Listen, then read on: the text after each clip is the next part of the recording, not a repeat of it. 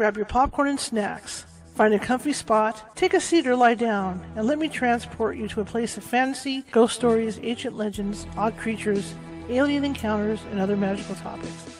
You may even decide to join the conversation. From faraway lands to your own backyard, with a small dash of pixie dust.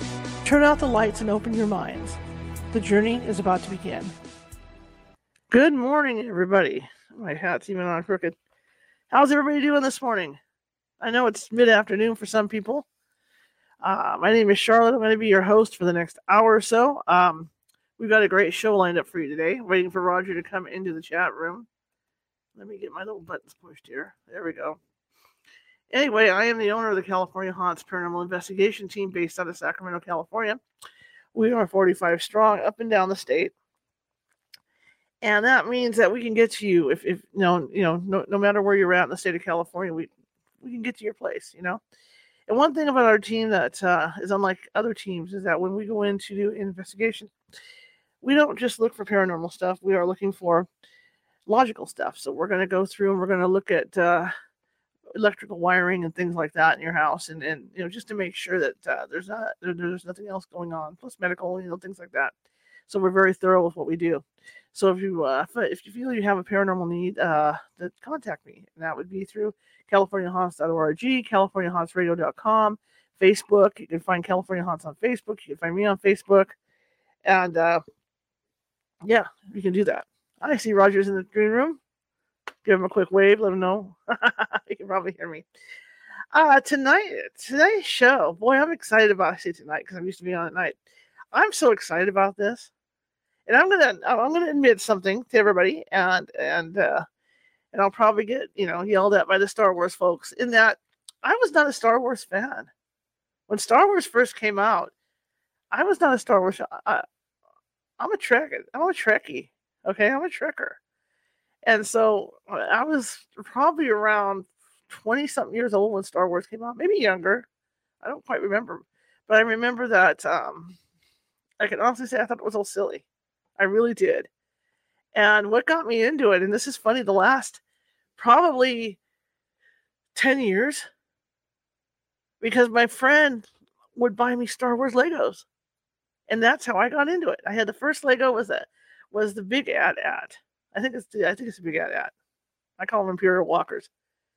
And that was the one with the batteries in it. So it would walk. It was the real big one. That's what got me into it. Then I got the Death Star, and then it went from there. And then I became a Star Wars nerd. So actually, I'm a Trekkie and a Star Wars nerd. All right. The other thing too that got me into this, and I don't talk about this very often. When I was younger, a friend of mine lived in Hollywood, and she met a gentleman who worked for Rick Baker. And this gentleman, Rob Bottin, had worked on the first Star Wars film. He had done the makeup effects and creature effects for along with Rick Baker for the cantina scene. And it was cool because I got to take a tour of his studio, because at that time he was working on different, because that's when the slash and gash was really popular. So he was doing a lot of slash and gash stuff. He worked on the first Halloween as well.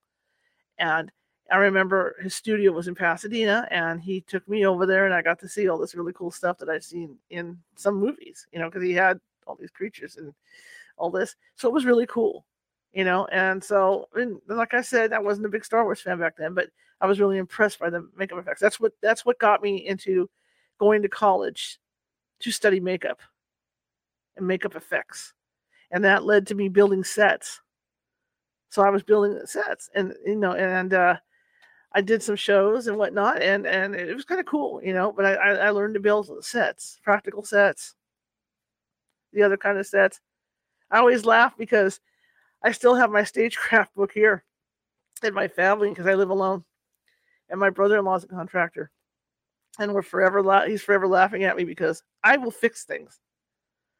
I will fix things the movie way. I will fix things the way one does for a play. But I can fix things. If my door jambs fall off, I'm there. If I need French doors, I'm there. If I need to stucco a wall, I'm there. I know how to do it. Except I do it for stage. I do it for stage and film. And the only difference is that instead of using light wood for stuff like you do on a set, I'm using real good wood to fix stuff. But I mean, other than that, I'm there. So I'm excited to have this gentleman on. I really am, to talk Star Wars, to talk about the sets with him, because it's no, it's no small undertaking. And I'm also a person, and he's a set decorator, and I have props in this house. My Halloweens are just fabulous. So are my Christmases. I have props all over my house, all over my backyard. I have sheds full. And I remember one time we had some people working on our bathroom, and our plumbing, of course, runs along the ceiling. And back then, I used to store bodies in my attic. And I only have I don't have a big attic. I have a crawl space up there. And I used to store bodies up there. And this poor guy, there was a leak somewhere. This poor guy had to go up into the attic. And I was at work, and I forgot to tell my mother to tell him about the bodies. And the poor guy, my mother says he came down, he was screaming. Okay, because I mean, these things, when I get done with them, they look real. Okay, so there were body parts up in my attic, and this guy was just freaked. Here he's up there with a little pen light looking around up there, and boom, that's what he runs into. So I mean, yeah, I've been into the movie stuff for a long time, and so when you talk about set decoration and props, I can create just about anything from what I have. But anyway, without further ado, I'm going to shut up now, and I'm going to bring my guest on, and he has an interesting story to tell, and I'm going to let him tell you his story. And then we're going to talk to him about how he was able to do this and how creative you can get. Because, I mean, when you're working with studios and stuff, there's big prop departments. I always loved it. Go to Universal Studios, and what do? They drive you through the prop department, and it's mind-boggling when you see the props that you can use for set decoration and stuff that you have. But sometimes, as in the case of something like Star Wars, their sets just, the stuff they have for set decoration just isn't enough. So you have to get really creative, and this is what this gentleman does. So I'm going to bring him on. All right. Good morning, sir. Good morning. Nice to meet you. Now that I'm long-winded, are you awake now? Yes, I'm here. I'm listening. I like the body story. That poor guy. My mother says he screamed. I bet. Yeah. So tell me about you. You have a fascinating background. Well, I came into the film industry trying to get a job. I didn't know anyone. It was just I by chance saw the first James Bond movie being shot. I was putting up marquees as a student trying to earn money. And we saw a prison camp in the forest, and I went to see what it was, and they said, "Oh, no, it's a film set." And I said, "But this is really real." And they said, "It's so real, we have a homeless man come by every day and feed us." So I said, "Well, what is this for?" I knew nothing about films. I was a kid from Reading in England and had no comprehension the movies were even made. And I got under the fence, and it was Pinewood Studios, and I saw the doors were open and they were shooting a James Bond scene, one of the first ones, and it was like Holy Grail struck me. And then I was in the prop room, and there were gold bars, and I was going, "Oh, but look, these are just plaster. This is all pretend. I got to do this." So it took me 2 years of architecture school, and nobody would respond to me.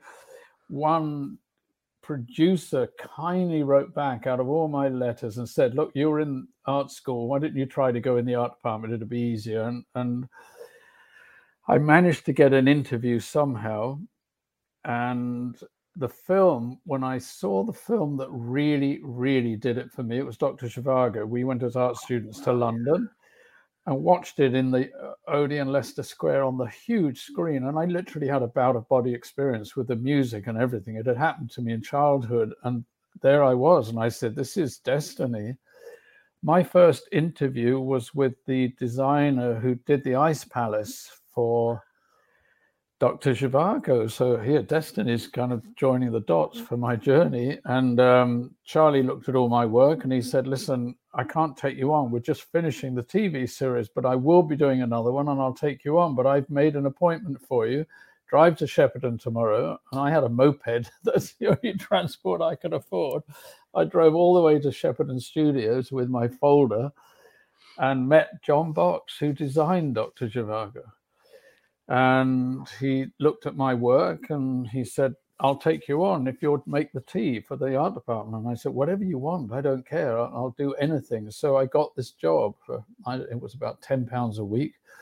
And but John was one of the most wonderful mentors I think I've ever had. He looked after me. He opened my folder of work, architecture and art, and he closed it up and he said, here's the story of the film industry. You're in the desert. You've got a bottle of green ink in your pocket. In comes a cloud of dust. There comes the director, the producer. Wow, this is great. Location's perfect. Can you have the aeroplane you're standing next to read by tomorrow morning? And you do it, or you talk your way out of it on the spot with an alternative. That's the film industry, and that's guided me through my entire career. And, you know, I worked my way up until we were working in, John Barry was a designer. They were on a huge movie called Lucky Lady, starring Liza Minnelli and Burt Reynolds and Gene Hackman. And it had gotten completely out of control. There were 50 boats fighting. It was rum running in the 20s. They needed extra help. There were only 3 of them in the art department. I went out and was dressing sets. So this film was written by Gloria and Willard Huyck. They wrote American Graffiti for George, and they did some of the dialogue for Star Wars for him. They told George when Fox, you know, all the studios turned Star Wars down, I think it's common knowledge, except for Alan Ladd Jr., and went against his board and said, no, I believe in this kid, we should do it. They then said, well, this film's going to make $12 million. So, and that was science fiction at the time. There was no box office. No one wanted to see science fiction in cinema. They said, we'll give you a third. If you can make your movie for $4 million, we'll give you the money. And so in England, we were half the price exactly of America, and the budget was reckoned to be $8 million. There were no studios free in Hollywood. The studios in Britain were mostly empty. It was a time, you know, when nothing was happening. So George flew down, met John Barry and myself. I was dressing a salt factory. He picked up a shovel. This is George, typical, and shoveled salt with me while we talked. And he said, you know, I'm trying to do a spaghetti Western in space.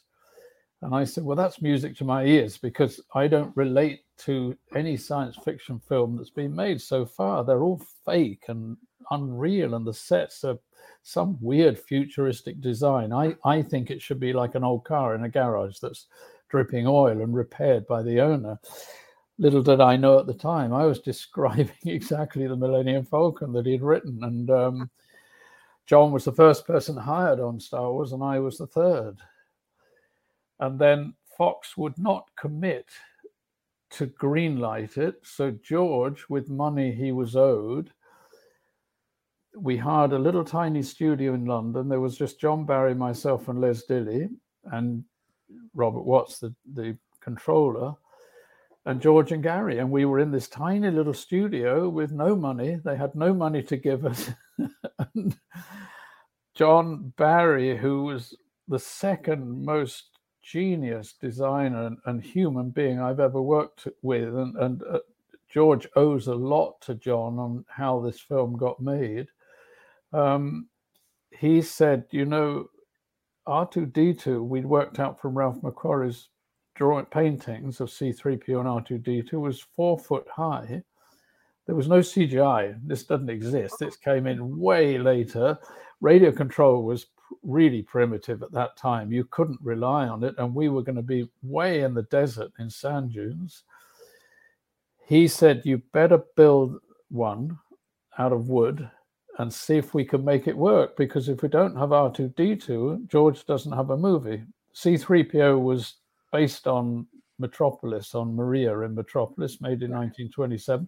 We knew we could make that better. This was, 40 years later. But I hired a prop maker and set designer, kind of man who did everything, Bill Harmon, who did all the Monty Python films, you know, and they really had no money. I mean, they couldn't even afford horses. They had coconut shells banging together. So Bill made us a wooden R2-D2. He couldn't make the top couldn't make the round one. You told me to go and find something. I went to a scrapyard and found a lamp top from an old light that had been discarded and thrown in the trash heap, and that fitted.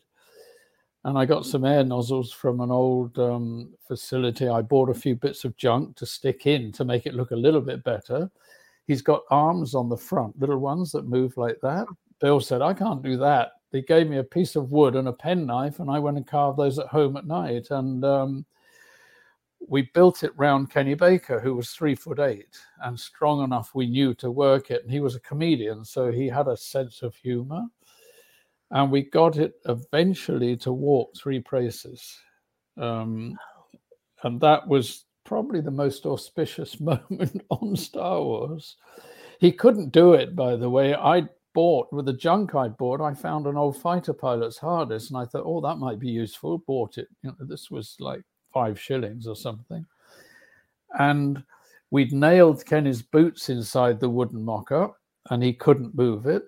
We stapled this harness inside so Bill could put R2-D2's body like a rucksack and hold the weight. And that's when he did 3 steps and fell over.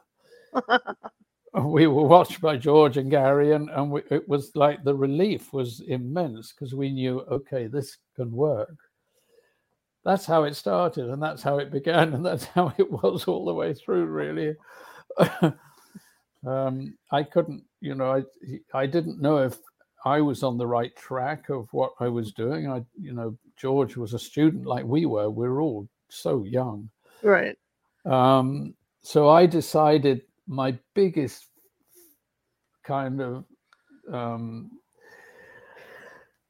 thing that I didn't like about sci-fi movies was the weapons. They would just beep and they would not do, and they looked light and they were plasticky. So I had this idea, if I used real weapons and adapted them, I could afford it because I had so little money in my budget to do all the weapons. So I knew the owner of the one weapons facility in London. They hired, you could supply guns for the entire World War II sequences, everything. They had a huge supply. I found a gun that I loved and I thought was a sci-fi gun anyway, which was the Sterling submachine gun. And I got some T-strips, stuck it around with super glue, found this old gun sight and stuck it on the top. And I thought, you know what, this looks quite interesting. And it's just adapted enough to give it a look, but it could fire. You could fire single shots and get a little flame out the end and smoke. And then, based on George's kind of description of Han Solo as a Western cowboy, a gunslinger, I found this German Mauser with a wooden stock, which I love the design of. And I did the same to that. I stuck on a rangefinder on the top, a few bits on it. I found a thing on the end that went on a different machine gun that hid the flash, so they wouldn't get spotted in the war, which is World War II. Added that on and called George over. And I told John, you better come, because if I'm on the wrong track here, I'm just going to get fired and removed. And George loved them. They could fire, they could hold, they were weighty, everything. And that set, again, the precedent for the entire movie for me with George. He entrusted me from then on. I built everything on Star Wars. He never refused anything. Everything I gave him, he accepted and went on to the film. And he stayed with me and got super glue on his fingers because we made Princess Leia's gun in the facility as a third gun, and we stuck all that together. That's the opening beginning of what I did and how this happened. And I think, honestly, from a young age, I always thought outside the box. I never thought conventionally. When I got to work on Oliver with John Box, the first film, Making Tea, I was in come from art school. I had hair down my shoulders, Cuban boots, jeans. I was in cinemas every weekend watching Kurosawa and Fellini and Pasolini and Truffaut. I was in a room full of ties and suits and short hair being told off, get your hair cut. This is a job. You can't, forget all those arty films. Get on the drawing board, get and knuckle down and be conventional. And I thought, you know what, I'm not having any of that. And John Box supported me all the way through because he knew that I could draw and I could do things. So that's a kind of potted history of what I'm doing. Well, I watched I've been watching the TV series on Disney Plus. Yes. About ILM. Yes. And it's interesting because all you guys were young. Yes. And because, I mean, I think that's what you needed, though, because this was so cutting edge. And you guys wanted, like you say, sci-fi was so plastic looking. Yes. And then this is, I mean, it takes young minds to create this stuff, to do that cutting edge stuff. And like you talk about, how you guys were doing it, it's with I'm going to say paper clips and glue. You know what I mean? Absolutely. And that's what you guys did, and I just find it so amazing that you came up with the stuff you did.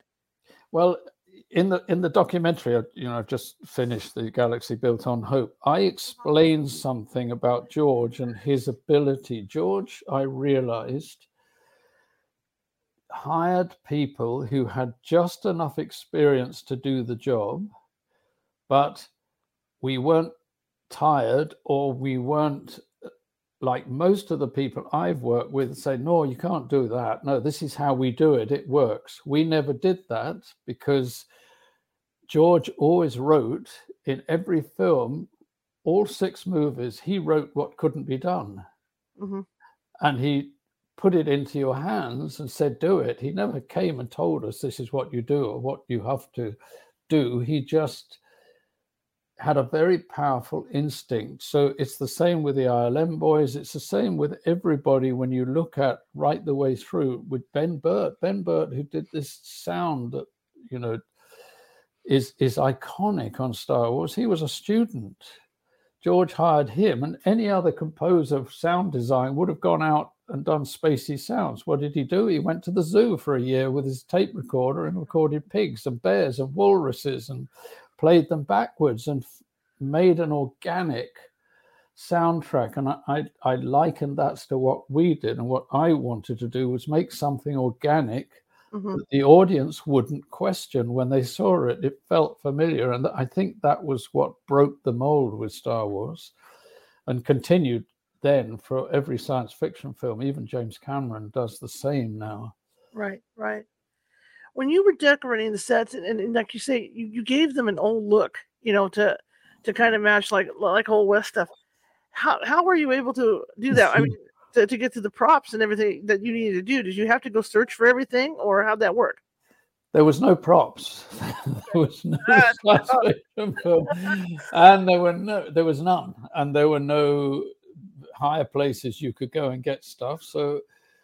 And when I'd broken down the script and saw what I needed, first of all, John Barry saved the day by taking George to Tunisia and said, here's Tatooine. And it was. All I had to do was put bits of old junk and pieces of machinery into that old architecture. So I was kind of pondering, how on earth am I going to dress this? Because the other thing was, any sci-fi film has about 9 months to a year prep. Fox greenlit this movie. They actually gave us the money to move into the studios in Elstree. We moved in on January the 6th. We were shooting at the end of March in Tunisia with robots, with everything in place, the sandcrawler, I mean, everything. So A1, I saw there was no time. I couldn't go the usual way and design something, give it to the shops, and they would put it to plasterers and whatever. And I got this idea, why don't, and I was researching submarines and bombers and things, and I thought, well, why don't I just go and buy airplane junk? And because George had made THX, when I walked in and suggested the idea, I just go and buy a load of old airplane junk. Any other American director would have said, thank you very much. Here, well, goodbye. You go off and do whatever you want. They said, you know what, try it. So they flew me around aircraft junkyards in a little prop plane. And I found mountains of this stuff, mountains, literally. I could buy parts of airplanes. I was buying jet engines from Rolls-Royce. I was buying undercarriages, everything you could think of for hardly any money. And I think what sums it up, when I was we had a big property master, Frank Bruton, who was one of the very few people on that film who understood me and who supported me. He said, what do we do with the prop room? I said, get rid of all this stuff, just empty it out. I'm bringing in all this junk, just get some metal shelving, and I'll teach the prop boys how to break it down, because it has to be correctly layered into the sets. You can't just randomly do it. This like 16-wheeler backs in, there were piled jet engines and roped on everything. I was so young, he called me boy, and I was standing next to him, this thing backed in, and I just heard this voice. I didn't look at him. He said, you're mad, boy. And I said, well, probably, because I didn't know it would work. But, right. but bless him, he said, all right, boy, tea's on in my office. You come there and tell me what you want. And I explained we needed tools, and we broke it down. That's how we did it. And we layered these amazing pieces of airplane junk into the Millennium Falcon sets. I was getting my buyers to buy me old junked camera parts, anything that was thrown out. I had skips being brought in, and I would go through it, and anything interesting I looked and saw, I would keep. And the one of the things that I did was Luke's biner bins. So again, I couldn't make one, so I found an old camera part, a piece of one, and I thought, well, that looks like a good body. And I found another part that had a flip up top. I stuck that on with super glue. I found another piece, and then I thought, you know what, this could be the biner bins. And it was heavy. I needed 2 lenses, because I thought I'd better let the audience have a kind of inkling of what this is. So if I put 2 camera lenses on the front, it'll look like a viewing thing. I went to the camera hire store in London, where we hired everything, bought my 2 lenses, and then I said, David, do you have anything here? I've got to make a weapon for this Jedi. Do you have anything I could look at? I can't find anything suitable. And it was getting late now. They wanted Luke's lightsaber done. And he said, oh, go and look under that shelf. There's a load of boxes under there. I haven't looked at those for a long time, but have a look what's in. And the first one I pulled out, I opened it, and there, like, this was my second holy grail moment of, there were 3 Graflex handles that I just took one out and thought, oh, here it is. I could have used it just like that. It was beautiful. You know, when you have an object designed for something else, this was a tube that held the batteries that clipped onto a press camera from the 40s. And I raced back to EMI. I had a bit of the T-strip left over from my blaster, the Stormtroopers, stuck that round to make a handle. I'd that morning broken down. I got an old Texas Instrument calculator, and I unscrewed it, took it apart, found the bubble strip that magnified the numbers and enlarged them. And it fitted perfectly in the clip, and it made it into something else. And I just called George over and I said, I think I found the lightsaber. And he held it and just smiled. That's the approval from George. Mm-hmm. We added a D-ring on the end because it had to go onto Luke's belt in the desert. That was all I changed to it. And I made several of those that are the originals that were used by Luke. And what we had no time to meet the art department. My office was full of junk, but I had a frit, because we spent, I didn't have a day off in almost a year, and I worked 7 days from 7 in the morning till mostly 10 at night to get this done. So in my office, I had a little fridge with some milk. I had tea bags, Tetley tea bags, which the entire British film industry ran on at that time. There was no coffee.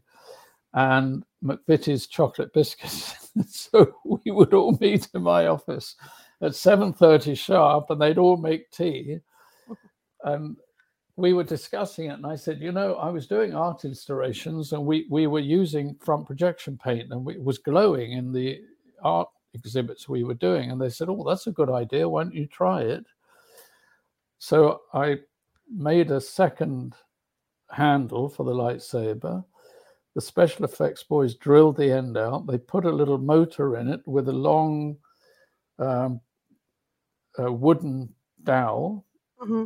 They made the motor slightly off center so it vibrated instead of just turning, and we painted it, and blow me, it picked up light on the set.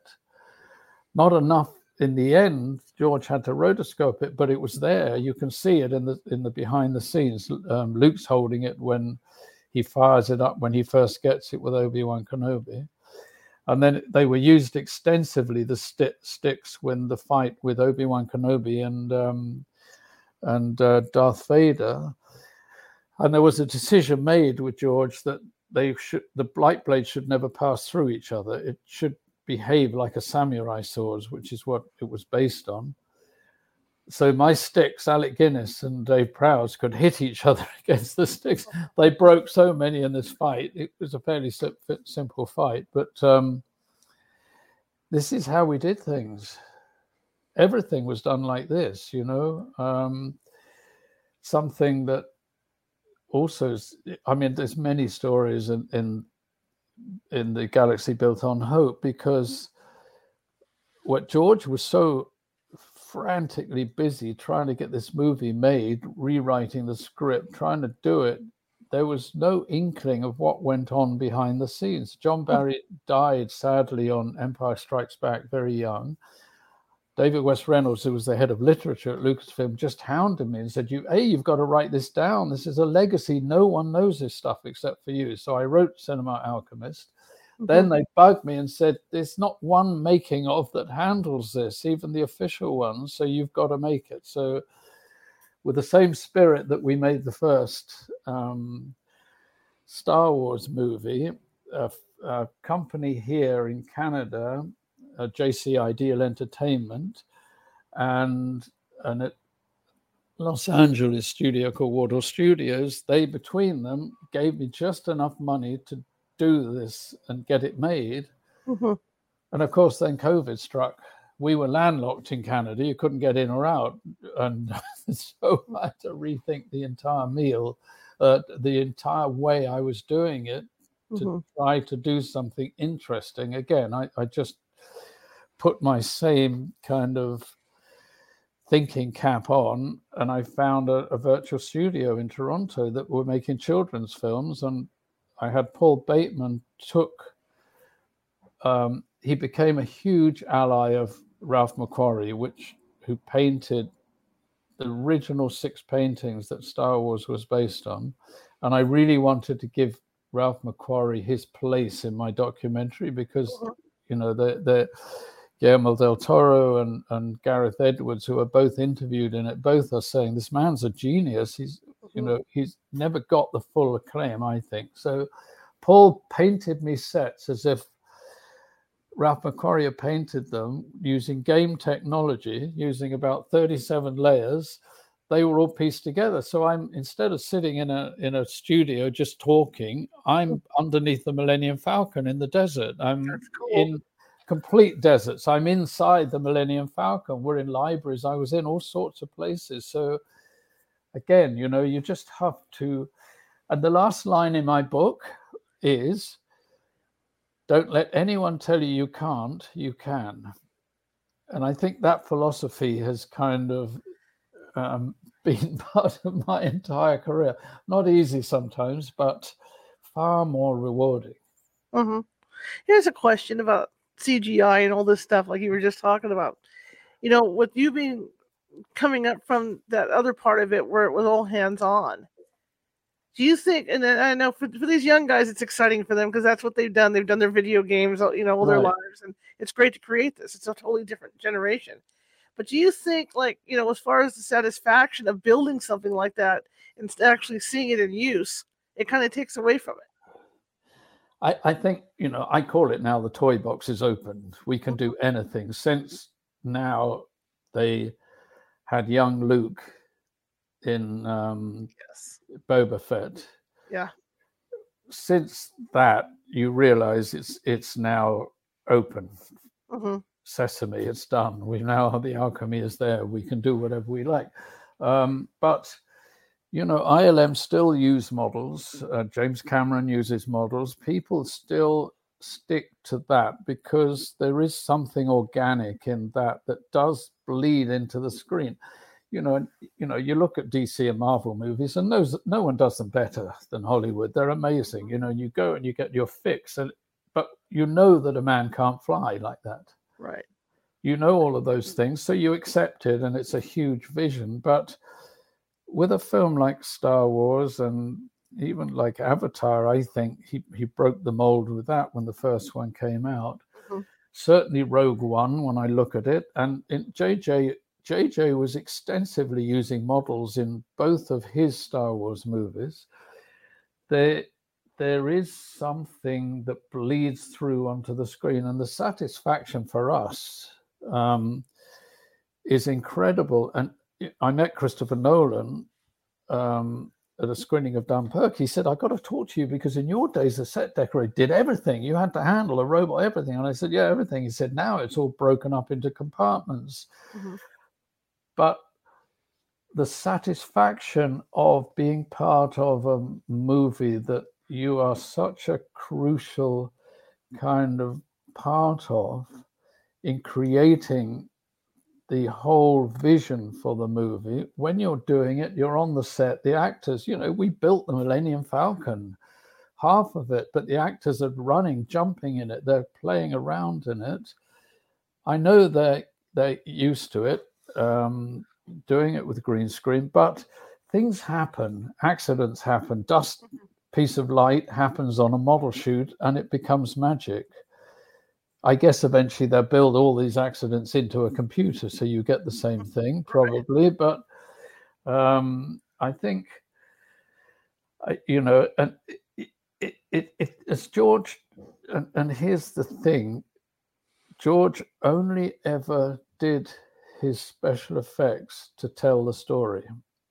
It was never done for any other reason than he needed a way to tell how to, the Death Star run at the end, the bombing run. It's all done with miniatures. And I think, obviously now with The Mandalorian and the volume and the new stages, now the actors are actually experiencing it all. And this is, in truth, that's where George wanted to go. On Skywalker, he wanted to build a digital studio like that, and he was too far ahead of his time again. And I think if that had been available, I think he would have probably directed the last three himself, but it wasn't there yet. It's there now. Mm-hmm. But even then, they are creating stuff on sets. And I think I lecture and I do stuff with young students, and I say, get a story. Tell the story first. How can I tell this story? If you can do it with your iPhone, do it. But don't say, "Oh, I'll get in post and I'll do all this stuff afterwards." Mm-hmm. That's not the way to tell a story. You need the heart of it. And that is the difference, to me, with Star Wars. George created a myth for the entire world to believe in, and it's real. Everybody believes it. There's been no saga of films like this ever that's connected to a globe, and I don't think there ever will be again. The circumstances at that time in the 70s and was ripe for this to happen, and George plugged into that universal kind of subconscious. Absolutely. I was just thinking while you were saying that was like you say, some things change, some things don't. When you look at the Grogu puppet and you look at the way they did with what they did with Yoda, yes, even though there's parts of Grogu that are electronic, they still have to puppeteer him to move his arms. They have to puppeteer him to flip, like if he doesn't flip, it's still done by hand, just like it was with Yoda. So it's interesting how they're incorporating the old ways in with the new ways. Yeah, and I directed. George had me direct second unit for him on Return of the Jedi and on The Phantom Menace. And on Return of the Jedi, we had Frank Oz on set puppeteering Yoda, just to see the actors like Samuel Jackson. They're talking to Yoda and he's talking back. There was an interaction. There wasn't a blue ball on a stick. Right. And, it's magic.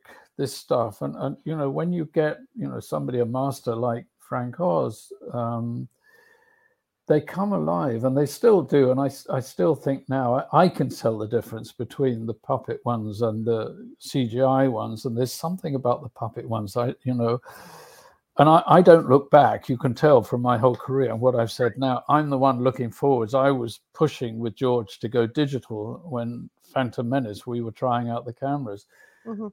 I'm not somebody who looks back. I try to advance, but not for the sake of storytelling or for an audience, or, to kind of be authentic, really.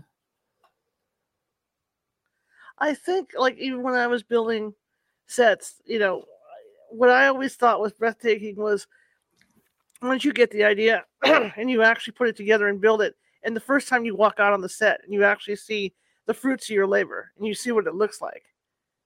Yes. Because it takes your breath away, because you realize, oh my God, I did this. I put this together. And it's something else that I kind of talked about as well in the documentary, that it got to a crisis. Star Wars, it's no secret, the crew thought this was a pile of rubbish. They thought it was a children's fairy story, would never see the light of day. George was a very quiet young American director. He didn't have that shouting American presence, I'm in charge. He didn't do that. He got on with his job. So the DP was awful to him through the whole way through the shoot, and everybody. And it got to a crisis point when they called Alan Ladd over, and there was a very serious meeting went on without George, and you can imagine what the tone of that meeting was. But when I think Alan Ladd walked around the studios with George, and George was telling him what he was going to do. He hadn't edited one frame. The English editor was doing a conventional way of wide shot, mid shot. George said, I don't shoot it like that. I'm not going to do it like that. And it looked terrible. But you know what? When Alan Ladd walked into that stage and there was full scale, half of the Millennium Falcon, I watched people come in and their breath stopped. And when you walked inside that hold area for the ship, I think when he looked at all of this and looked at the sets that we were doing, the Death Star interiors, I think he thought, this kid is doing something right. And I think that helped the sets that were built then. However, we struggled to make them with plastic stuff. With the Death Star was sheets. We found a vac former that was a primitive early version of it, and we could print out sheets, and they were stapled on the wood. But it created the scale, And I think all of that kind of helped to convince Alan Ladd to continue with George and to finish the movie, to be honest with you. Now, when you built this stuff, now here's my other question too, because I know stuff tends to be flimsy because it's not, it's not like permanent wood stuff. How flimsy was the stuff? I mean, if they bumped into a wall or something, was it going to vibrate, or was it put together better than that?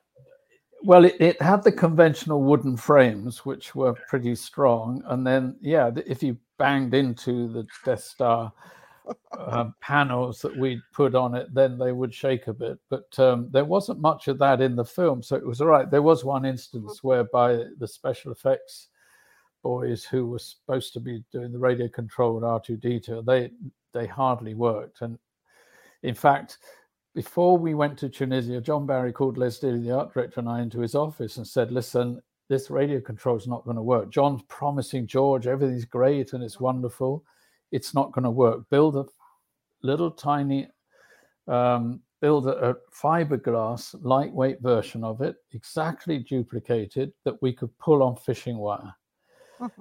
And the first morning on set, the R2D2 was the first thing that was shot. We did the lineup of Uncle Owen buying the robots. R2D2 went crashing into another one. It was mayhem.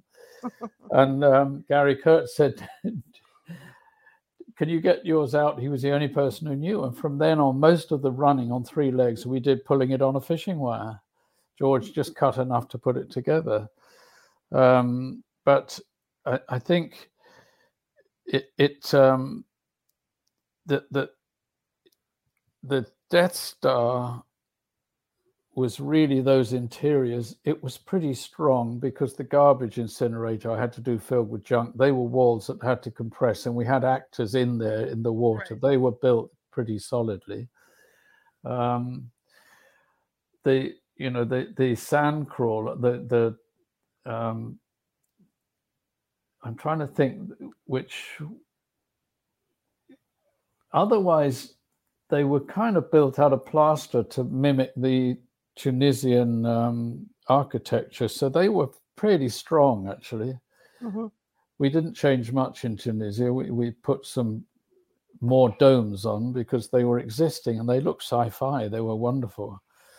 I show in the documentary how we go back, and David West Reynolds found that. He went back in '95 and found where we shot, and he found the dome was upside down with goats to drink out of it and have water in it. And he found the door to the cantina we built, which was solid. It was a wooden door. Mm-hmm. It was holding the chickens in. It was a door for the local guys' chickens. So they stood the test of time. They're now in the Ranchi Oberwan Museum. Steve Sandquist has them all. So, my airplane junk was all solid. It was real. So what I'd encrusted the Millennium Falcon with, that was pretty solid, actually. It was quite weighty. And the cockpit itself. It's incredible to me. I mean, when people don't realize, who aren't in the industry, what a set really is. No. Or how they're built, because everything on TV and movies look so different. They don't realize that that some of these walls are made out of I'm not going to say canvas. I forget, my mind's, I got a brain fart, but the materials they're made out of, and how just by shutting the door when like if they have to walk, they will wobble. Yeah, it shuts the door. I know. It's true. Well, ours were pretty strong because they had to be to support everything, and really, George, because of the budget, there were only really sets in EMI and Tunisia locations. So that's really all we had to deal with. We weren't stretched going all over the place to different places. Yes, Tunisia, we went from one end of the country to the other, but I think once I dressed all the junk in, when they walk into the cantina, there's a crashed spaceship. It's the size of a Boeing 747. Now, with very little money, always the question is, what on earth was that doing there? Well, when John found the location, which was perfect, there was one huge olive tree, and it completely spoiled this dusty spaghetti Western look. So John sketched this huge spaceship. They built a wooden former to put it on, and I took my Death Star panels because they were cheap and light, and I packed a load of them onto the truck to Tunisia, and I got up on ladders and I stapled them on and got a blowtorch and I burnt them down and made them look like distressed metal. And then once I'd sprayed it with the sand mixed into some paint, it became a crashed spaceship. So this thing, no one's really pointed it out, except now I talk about it in the documentary. But there it was, this size of a Boeing, that actually set a precedent for every Star Wars movie. If you look, there is always crashed spaceships now, right up to The Last Skywalker. There's always, Rey is living in one. That's kind of set an interesting way to show these planets have a history. Things have gone on here, and it's like, oh, there were wars here, things happened, all those things I think help to give you that overall impression of a real place rather than somewhere that's just a built sci-fi set. I think that's the secret, that's what I did. And I'd always cover stuff in oil and beat it and dent it. Look at C-3PO. Maria was a beautiful gold robot. We banged a hole in his head, so he had a dent in the head. And R2-D2 was well beaten up. Luke's Landspeeder is really dented. He's, like a little sports car he had that he's crashed quite a few times. I think. One question I have really quick for you is, you guys originated these sets. You originated the Millennium Falcon. You know the X-wing fighters and all that stuff. Do you think when they went to create the sequel trilogy, was it difficult for them to do it? I mean, yeah, of course they have CGI to do it, but you've got the new set decorators that are looking at your designs and looking at what you did. Do you think it was difficult for them to do that, or was it easier for them because you had already done it? I think because we'd already done it. I mean, when I first joined the crew on Phantom Menace to be the second unit director, the first thing they did, they said, the designer wants to talk to you. And I went down and talked to him. He said, what do I do? I don't understand. George doesn't talk. He doesn't say anything. What? He was panicking. And I said, listen, you design whatever you think and you show George. He'll say yes or no. And he'll suggest an alternative. That's all you've got to do. You just keep throwing it in there. Same with the set decorator. He said, I don't know how to deal with this. And he said, because you've already done it all. And I said, well, we did it and George approved it and it created Star Wars. So that's what you follow. And certainly for ILM, you know, I mean, they were in the same boat as us, and you can see it on these documentaries. I mean, there were no computers. There was no way to do repeat passes. There was no way to do anything. And all of their first budget to do the shots was on building machinery to actually be able to do what George had written, and which they did successfully. So once they'd done that, for sure, it got much easier for them. Rick McCullum told me on Phantom Menace, they needed tons of airplane scrap to duplicate what I did. Because of that and art directing Alien, I'd set up a whole industry of scrap in Britain. I didn't know this. It was so expensive. It was cheaper for Rick to go and get it chosen in the graveyards in Texas and fly it in a plane to Tunisia. That was cheaper than going to rent it in the UK at the time. That's funny. Yeah. That's funny. Now you brought up a good point. You were involved in another film that I didn't watch for years. I can tell you that right now. That scared the hell out of me. And with Alien, how did they come to you and ask you about that, you know, to do set work or whatever you were doing, that from concept to film? I was actually on Life of Brian, the Monty Python film. We were, and I knew Ridley and Tony because I used to do commercials with them, and I knew them very well. And so I wasn't free. So he got Michael Seymour designing it. Michael was much more of a commercials designer, and the set decorator was a dear friend of mine, but he did films like period films only, big ones that he did, Howard's End, things like that. They had no idea about buying scrap or anything. I was on Life of Brian. The financier read the script 2 weeks before I was flying out to design it with Terry Gilliam, and he cancelled the film. I was called to London and they said, look, we are going to get the money. We want you to do it, but we're gone down for a bit. Ridley phoned the office that day and said, Roger, get your backside down to Shepperton. I need you down here now. I drove down to Shepperton, read the script in 90 minutes because the script is incredible. I was in a room where there were the original Giger paintings around the wall. You can imagine, for me, this was like, whoa. And Ridley was doing his storyboards, which he's one of the top storyboard artists in the world. He's unbelievable. He can draw a unicorn upside down for your perspective. I mean, he's amazing. He said, can you just take over? And I did. I went down. The set decorator, Ian, who did Howard's End, grabbed me on the stage, hugged me, and said, thank God you're here. I dipped curtains in tea to make them look old. I can't do this stuff. So I went and what Ridley basically said to me was, I want a space truck, used truck that would be going backwards and forwards with mining stuff. What really I'd set the precedent in the Millennium Falcon in the hold. That's what he wanted, but a more army kind of military version of it. So I just did the same thing. I was art directing it, and I was put in charge of creating the interior look of the whole Nostromo.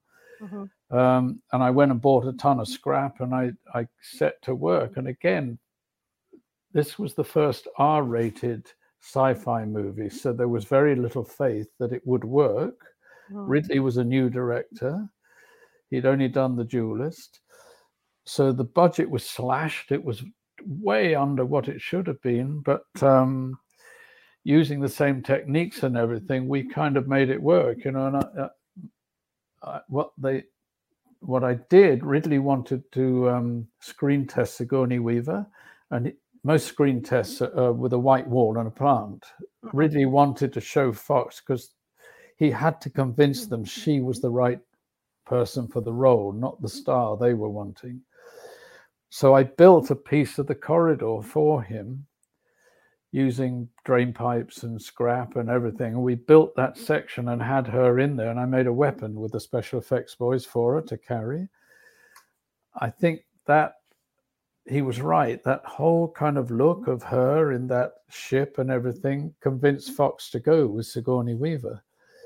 And from then on in, I brought the team over I trained on Star Wars, 3 of them, and they came and they did all the interiors with me to get the whole thing to look like Ridley wanted it.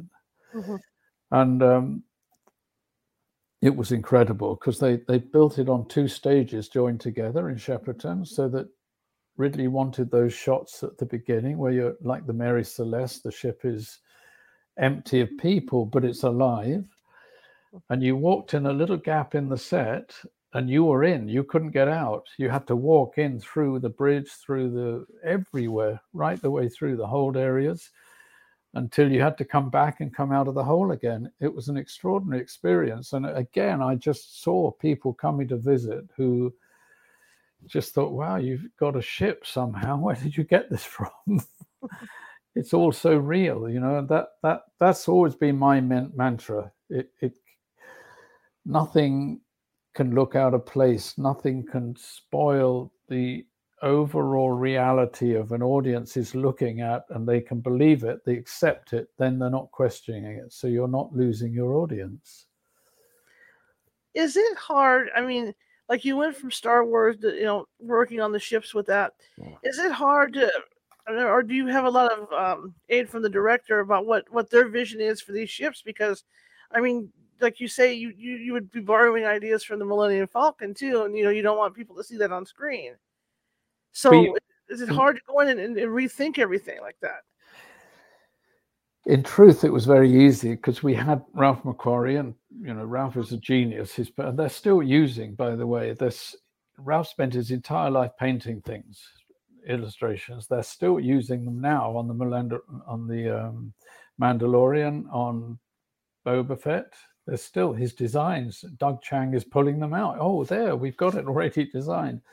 On Alien, we had Ron Cobb, who's absolute brilliant. And I mean, I would go to Ron and say, Ron, you know, we've got to put in the hold something that would be able to power around the planet and do this and do that. He would draw it, not only draw and illustrated it, but he'd tell you which engines they were and what type of Rolls Royce, this and that, everything detailed. Brilliant, absolutely brilliant. So I was always in his office just saying, what about this? What about that? And the entire film comes down to Ridley, because he has that vision and he knew what he wanted. You know, the first bridge designs, they were done by various different artists. They looked a bit like Star Trek bridge, some of them. Ridley wanted it like an old bomber that was crusted.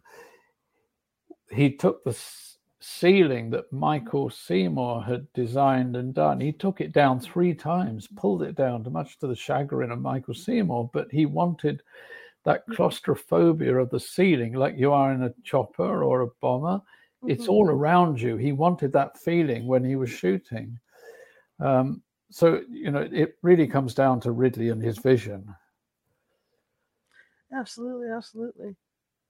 You know, I just find, and after, like I said, my experience wasn't as extensive as yours, not even close. But I always admire people like, you know, folks like you, who can go in and do that stuff. And you've been rewarded for your task, Star Wars and Aliens, and you deserve it. You deserve all the work you put in. It's funny, isn't it? Because again, writing the book, and I had to analyze, where does all this come from? And I did then flash back to my youth when I was 7 or 8 years old, and I took my dinky toys. I was always painting them and making them look more real. I had a little camera, and I'd go in the garden and make tracks, and I'd put them into landscapes. And I realized I was even doing it then as a young child. So, I do, again, on the documentary, I go through. I was born 2 years before the war ended. Mm-hmm. And where I was born, Croydon, the geniuses in the British government Secret Service, they had got the Germans to believe that the distance the flying bombs needed to fly to hit central London actually was Croydon. It wasn't central London. So as a little community outside, it's London, it's part of it. Right. We had like 190 or something flying bombs dropped on us. So the only story I ever heard, no one would talk about the war. My parents, nobody, no relations, nothing. But the only story an aunt told me was that when I was 6 months old, my father was fighting in the war in Java, so he didn't see me till I was 2 years old. A flying bomb blew the front of the house. The windows all blew in. I was covered in red, and they thought I'd bought it. And my mother had a sacred bottle of ketchup, which, we would get 1 egg a week. You had these rations. There was 1 bottle of ketchup. It had exploded and covered me in ketchup. But what I observed at a time, and I wouldn't remember it as a conscious memory, but I was in streets that were bombed out, ruined everywhere, and I think somehow in the subconscious that probably affected how I see things in life. Mm-hmm. Who knows, where it all comes from. And I was born with this kind of stubborn ingenuity that I wanted to do things differently. And I was, that my path through making movies led that way. And I was destiny kind of put John Barry and myself and George together, Mm-hmm. and Ridley together into creating something that really did change cinema. Absolutely. You guys changed sci-fi to what it is now. I mean, if it hadn't been for you, we'd still be at Plastic Sets. Yeah. So then I had to take 2 years. So thanks to David West Reynolds, I had to take 2 years off and write this book. And I wrote 630 pages for Cinema Alchemist. And then John Rinsler, who was the head of literature and a brilliant writer, he edited for me down to the 300 pages we published. And the same really with this documentary, because, everyone said nowadays people want to watch this on phones. They need to see what you did. This is a legacy. So, and we decided first up that all the fans in the world, they buck the trends, Star Wars fans. They want Blu-rays. They want them at home on the shelf, everything like that. So we decided only to release it through the website on Blu-ray and DVD, so people could get it. And then eventually it'll go to a streamer. And it's got everything in it, 2.5 hours of, it's got the making of, it's all combined as a fan special. When it goes to streamer, it'll obviously be cut down. Mm-hmm. That's fine, but we wanted to kind of start with a fan special. Fantastic. But, yeah. This hour has gone by. Oh, already? There oh my gosh, yeah. Oh my gosh. It's been wonderful talking to you.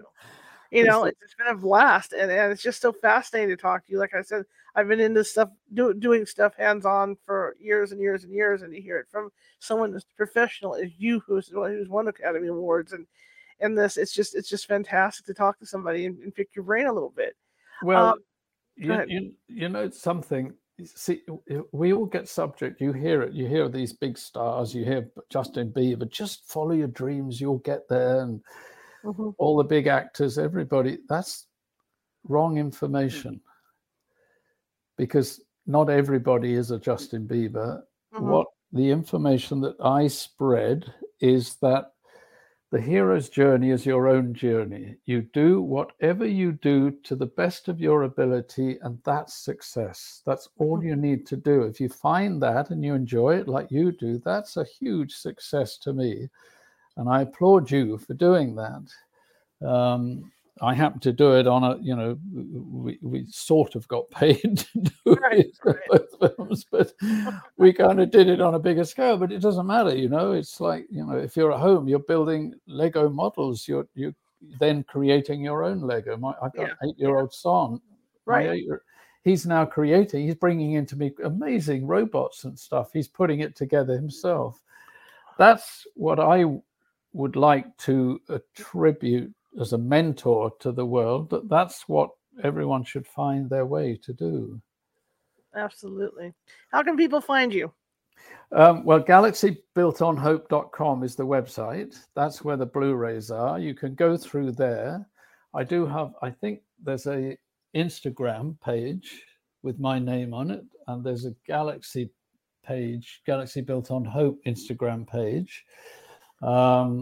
And I'm sort of on Facebook or Twitter, sort of, but I think probably Instagram does it, but the website will do it. There is contact in there, and you can go through to the PR and social media people, and they obviously connect in because, I'm working and doing a lot of stuff. So that's the way to do it. And I'm hoping we'll do some lectures later on, David West Reynolds and I'm hoping we can talk to people about how we did all of this. Absolutely.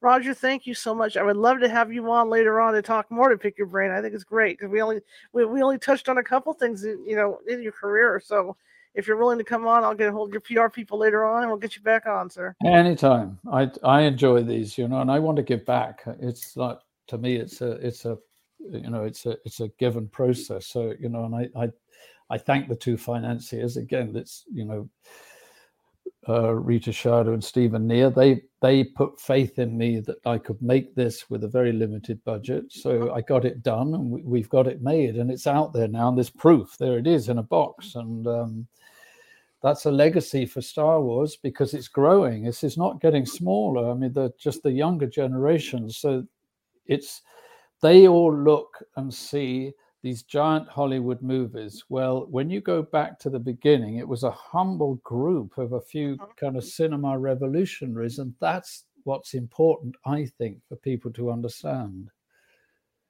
I agree.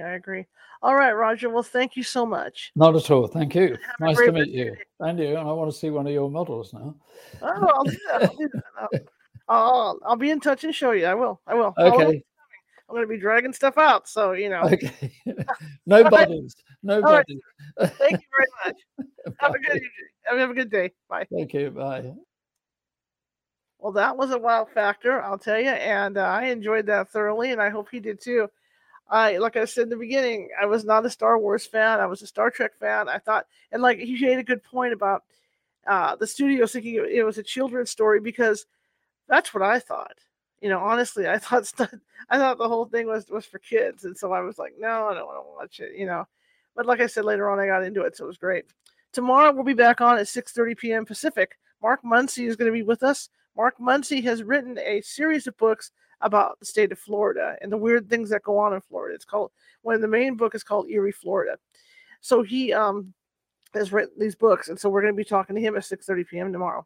I want to thank everybody for coming this morning. I really appreciate it. This is going to re-air later on this evening, for everybody that's at work right now. But I want to thank everybody. If you're watching from Facebook, please hit that follow button. If you're watching from Twitter, same thing. If you're watching from Twitch, hit that follow button. If you're watching from TikTok, hit that follow button. And especially if you're watching from YouTube, or you're going to be watching from YouTube, there's a little ghost down in the bottom right-hand corner with a magnifying glass and a Sherlock Holmes hat on.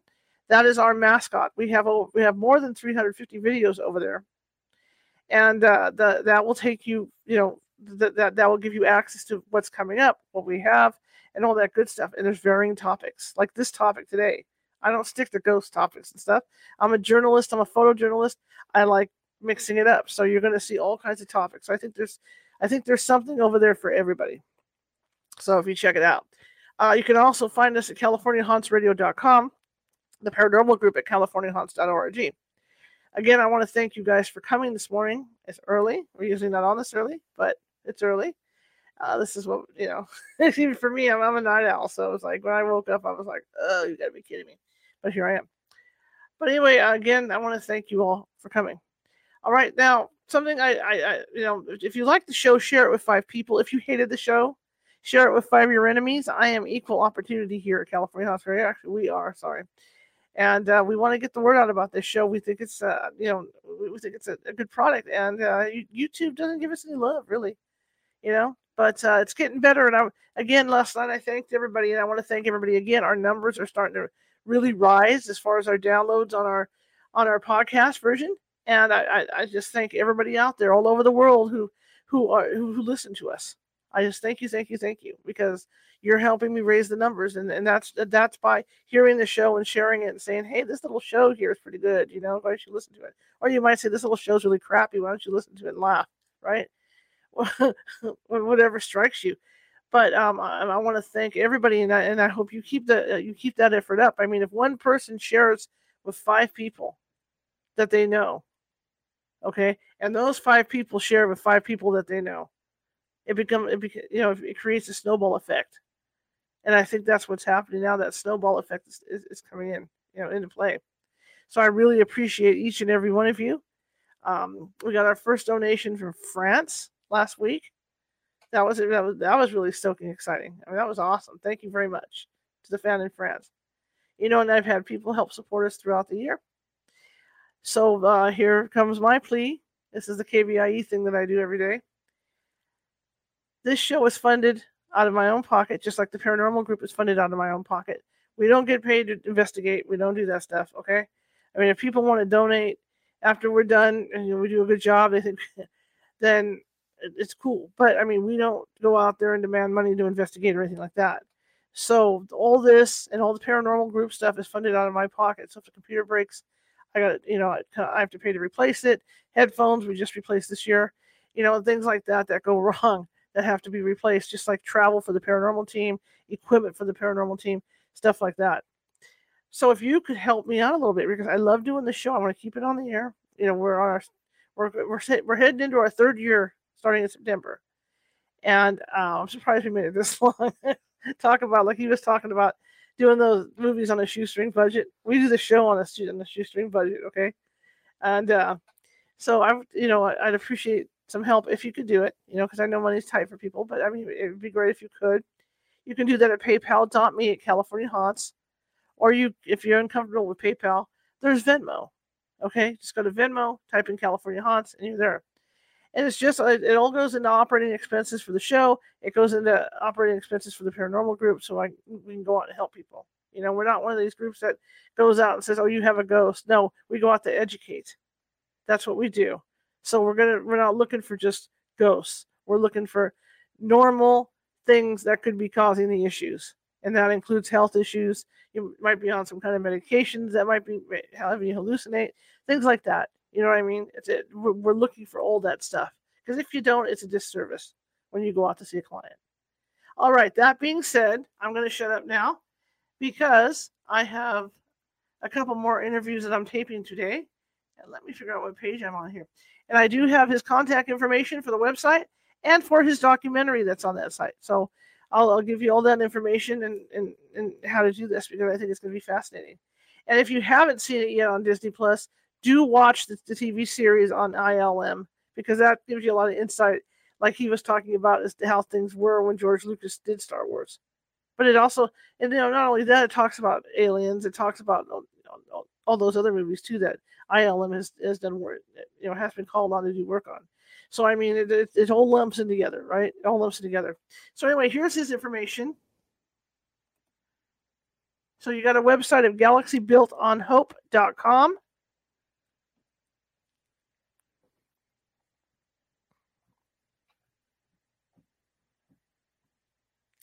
And the video is Galaxy Built on Hope. And that was with Roger Christensen.